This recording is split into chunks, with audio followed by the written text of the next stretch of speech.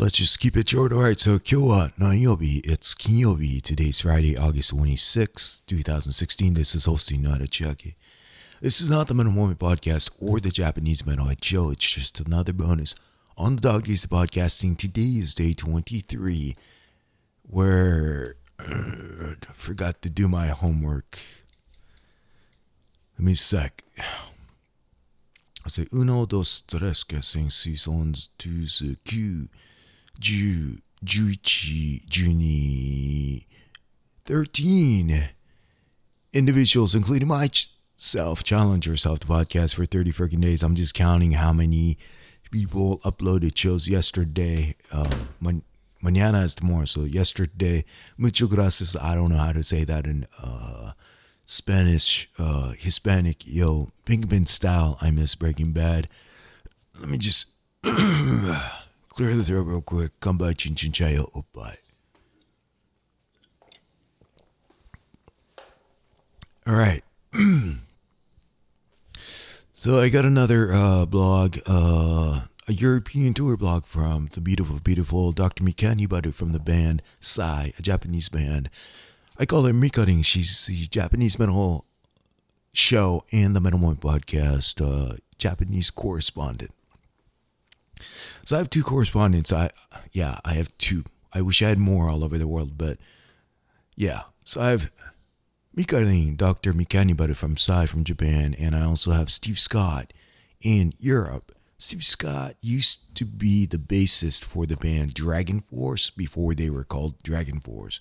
And he's done a whole bunch of interviews for me from the Czech Republic. He's done Yngwie J. Malmsteen. He's done Tobias from the band Ed Guy, Avantasia, etc., etc. And very much. Steve Scott, come by. This one is for you. I know you like oppais. So I just got another quick recording from Dr. Mikannibal as her band Sigh was touring Europe. So this time around they went to the Czech Republic festival called Brutal Assault Festival. And from there they went to Austria, then Switzerland, and then they played 2 shows in Germany, and then 1 show in Holland, and then they finished the European tour up in Belgium at the Metal Mean Festival where she's recording this. So let's see, 6 continents. Is it continent? No, 6 countries and 7 shows because they did 2 in Germany. So yeah, that is not it, man. So she was traveling with her 2 kids. The youngest one is a year and 9 months, and the other little child is, I think, maybe 3, maybe 2.5 years old. So, man, Mikarin はすごい。あなた、超メタルって感じで。Alright, so she's freaking metal. So I adore her so much. Yeah, not only because she's so freaking beautiful, her voice, and just, man, not only is she touring on a bus, she has 2 little kids with her. So I don't even know if I have nothing left to say. Can't get any metal than that. So I'm just going to play that real quick, and again, wrapping up real quick because so tomorrow I am going to Santa Rosa, where Michael Butler, his brother-in-law, he has a nice place, and Michael's in charge of cooking the crawfish.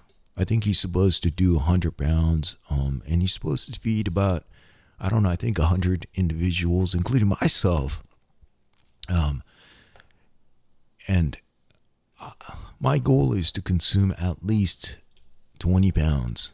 So I'm going to be leaving early, need to beat the traffic heading towards Santa Rosa. So I'm 12 miles south from San Francisco. I have to cross the Golden Gate Bridge. So I have to be I have to cross the bridge right before 9 because that is when the traffic in Petaluma begins.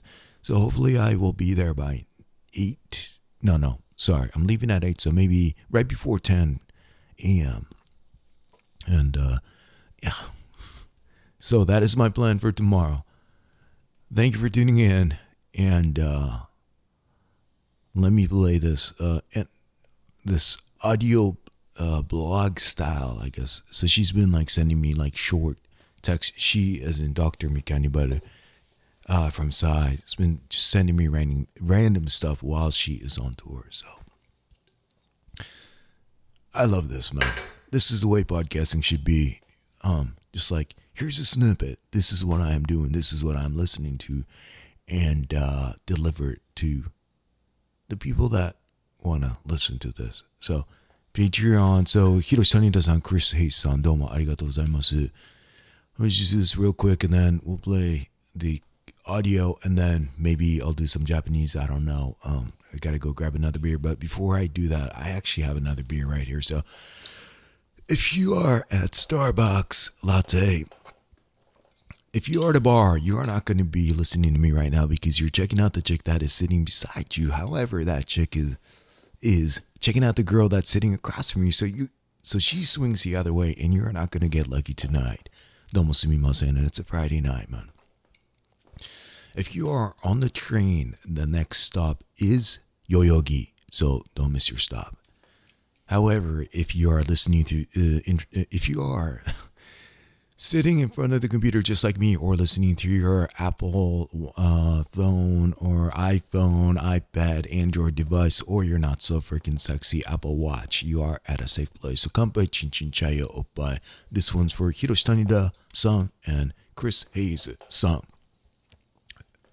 The Patreon compatriots. Thank you. Domo arigatou. Real quick silver bullet.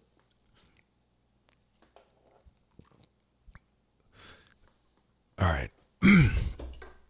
So, for Dr. Mikannibal, I'm just going to use this that I have queued up.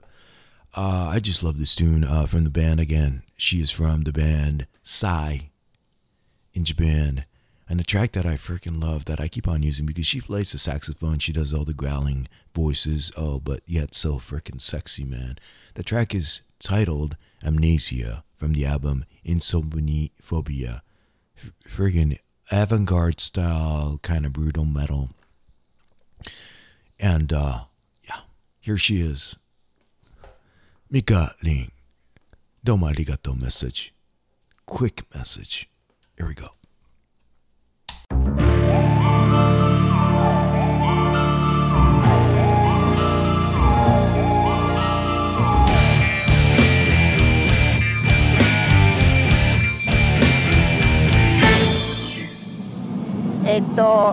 今ブラスフェミーっていうバンドにプレイしてるんですが、すげえめちゃくちゃです。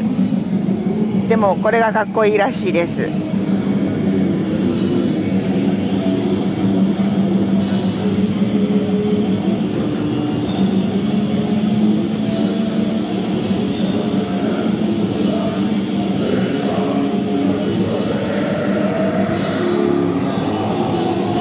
ブラスフェミーわけが分かりません。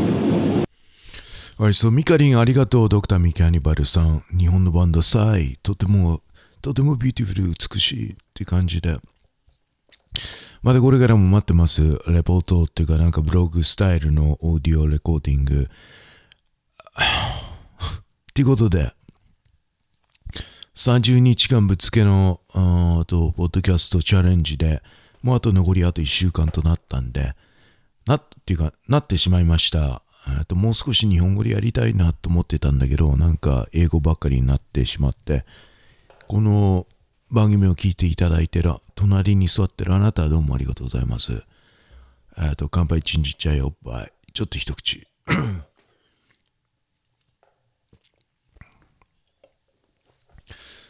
Alright. ということで、ドッキンが日本来日するんで、日本で、6カ所、そして日本以外はアメリカでウォームアップショーでサウスダコダ州っていうのかな。で、ウォームアップギグを一発やるんで、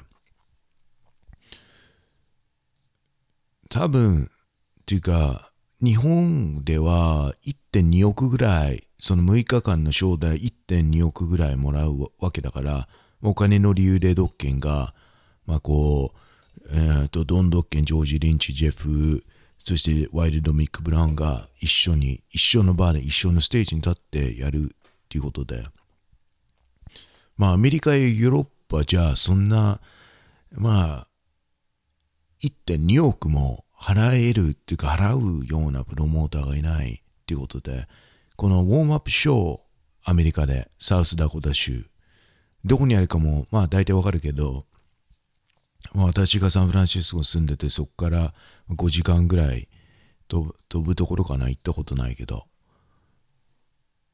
多分これでもうこれしかないんじゃないかなっていうふうに今夜金曜日考え始めて、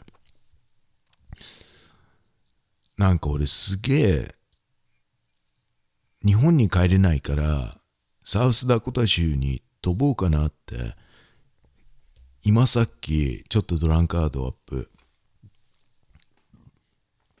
ドランカード今 3.8 かな。ドランカードっていうのは 0.8 から 5.2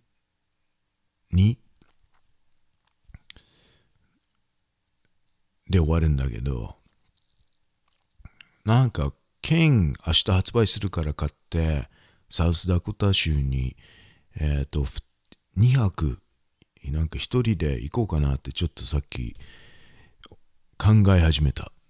なんかっていう感じでっていうことで、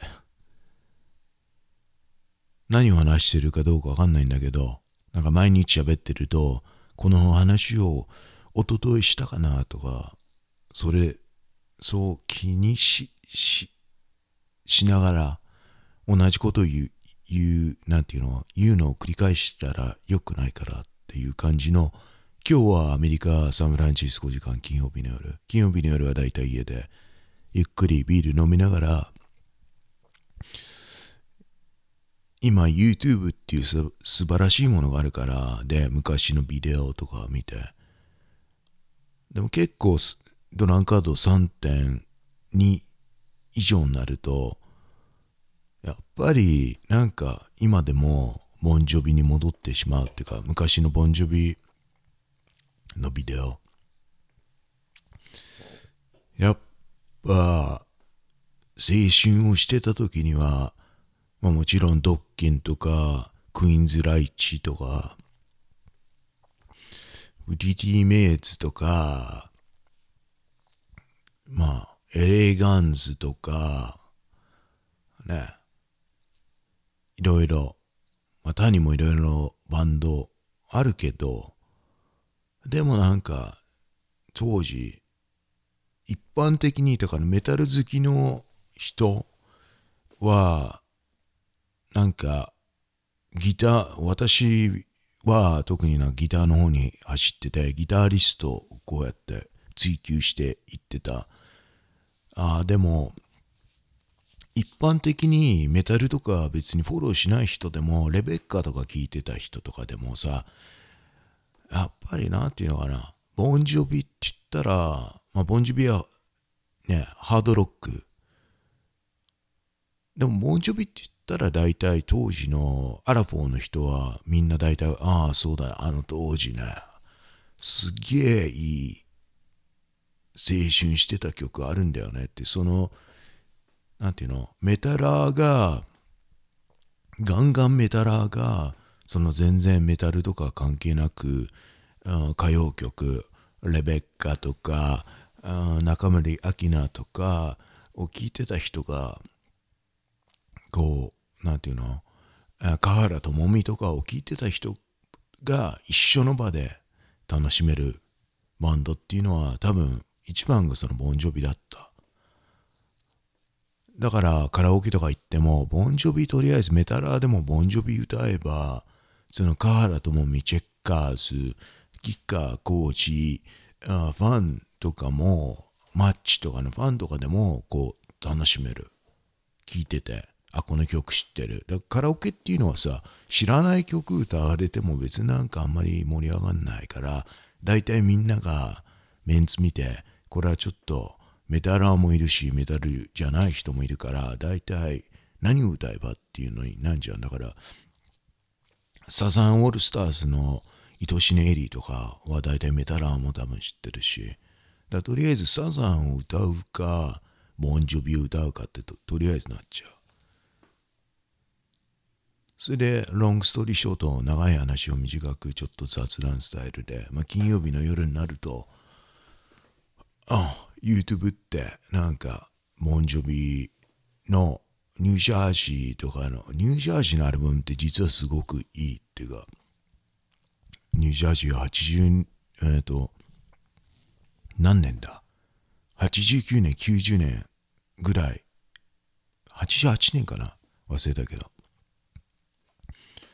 ちょうどアラフォーの人たちが一世風靡してた時期か、青春っていうやつ、なんかポニーテールが振り向かないを見ながら育った人たち、地兄弟とか、あと岡田奈々とかをすごく美しいなって思ってた時代かな。ね、斎藤伊藤風とかということで、締めにはロングストーリーショート、長い話を短く、とりあえずメタルモメント .com、魂のネットワークオフィス日野原つぶやき Facebook、Instagram の方はメタルモーメントです。E メールはメタルモーメント .gmail.com。 もしボイスメッセージを残したかったら、アメリカにいるあなたは1707778メタル 17077863825。 しかしでもみんな今スマホ持ってるから、スマホでメッセージをレコードして、それをメタルモーメント .gmail.com の方に送っていただいたら、番組の方に、ミカリンのように載せますんで。締めには今日はやっぱりボンジョビで、この曲は大体アラフォーのあなたは知ってんじゃないかなっていう感じで。じゃあまたドッグデイズオブポッドキャスティング30日間ぶっ続けで番組を1日1回あげるっていうんで、あと残り1週間あるんで、これからもよろしくべ、ボンジョビで締めましょうかねって。ミカリン、どうもありがとう。乾杯、チンチンチャイおっぱい。また明日。アメリカのビールはまずいよ。ということで、じゃあね、バイバイ。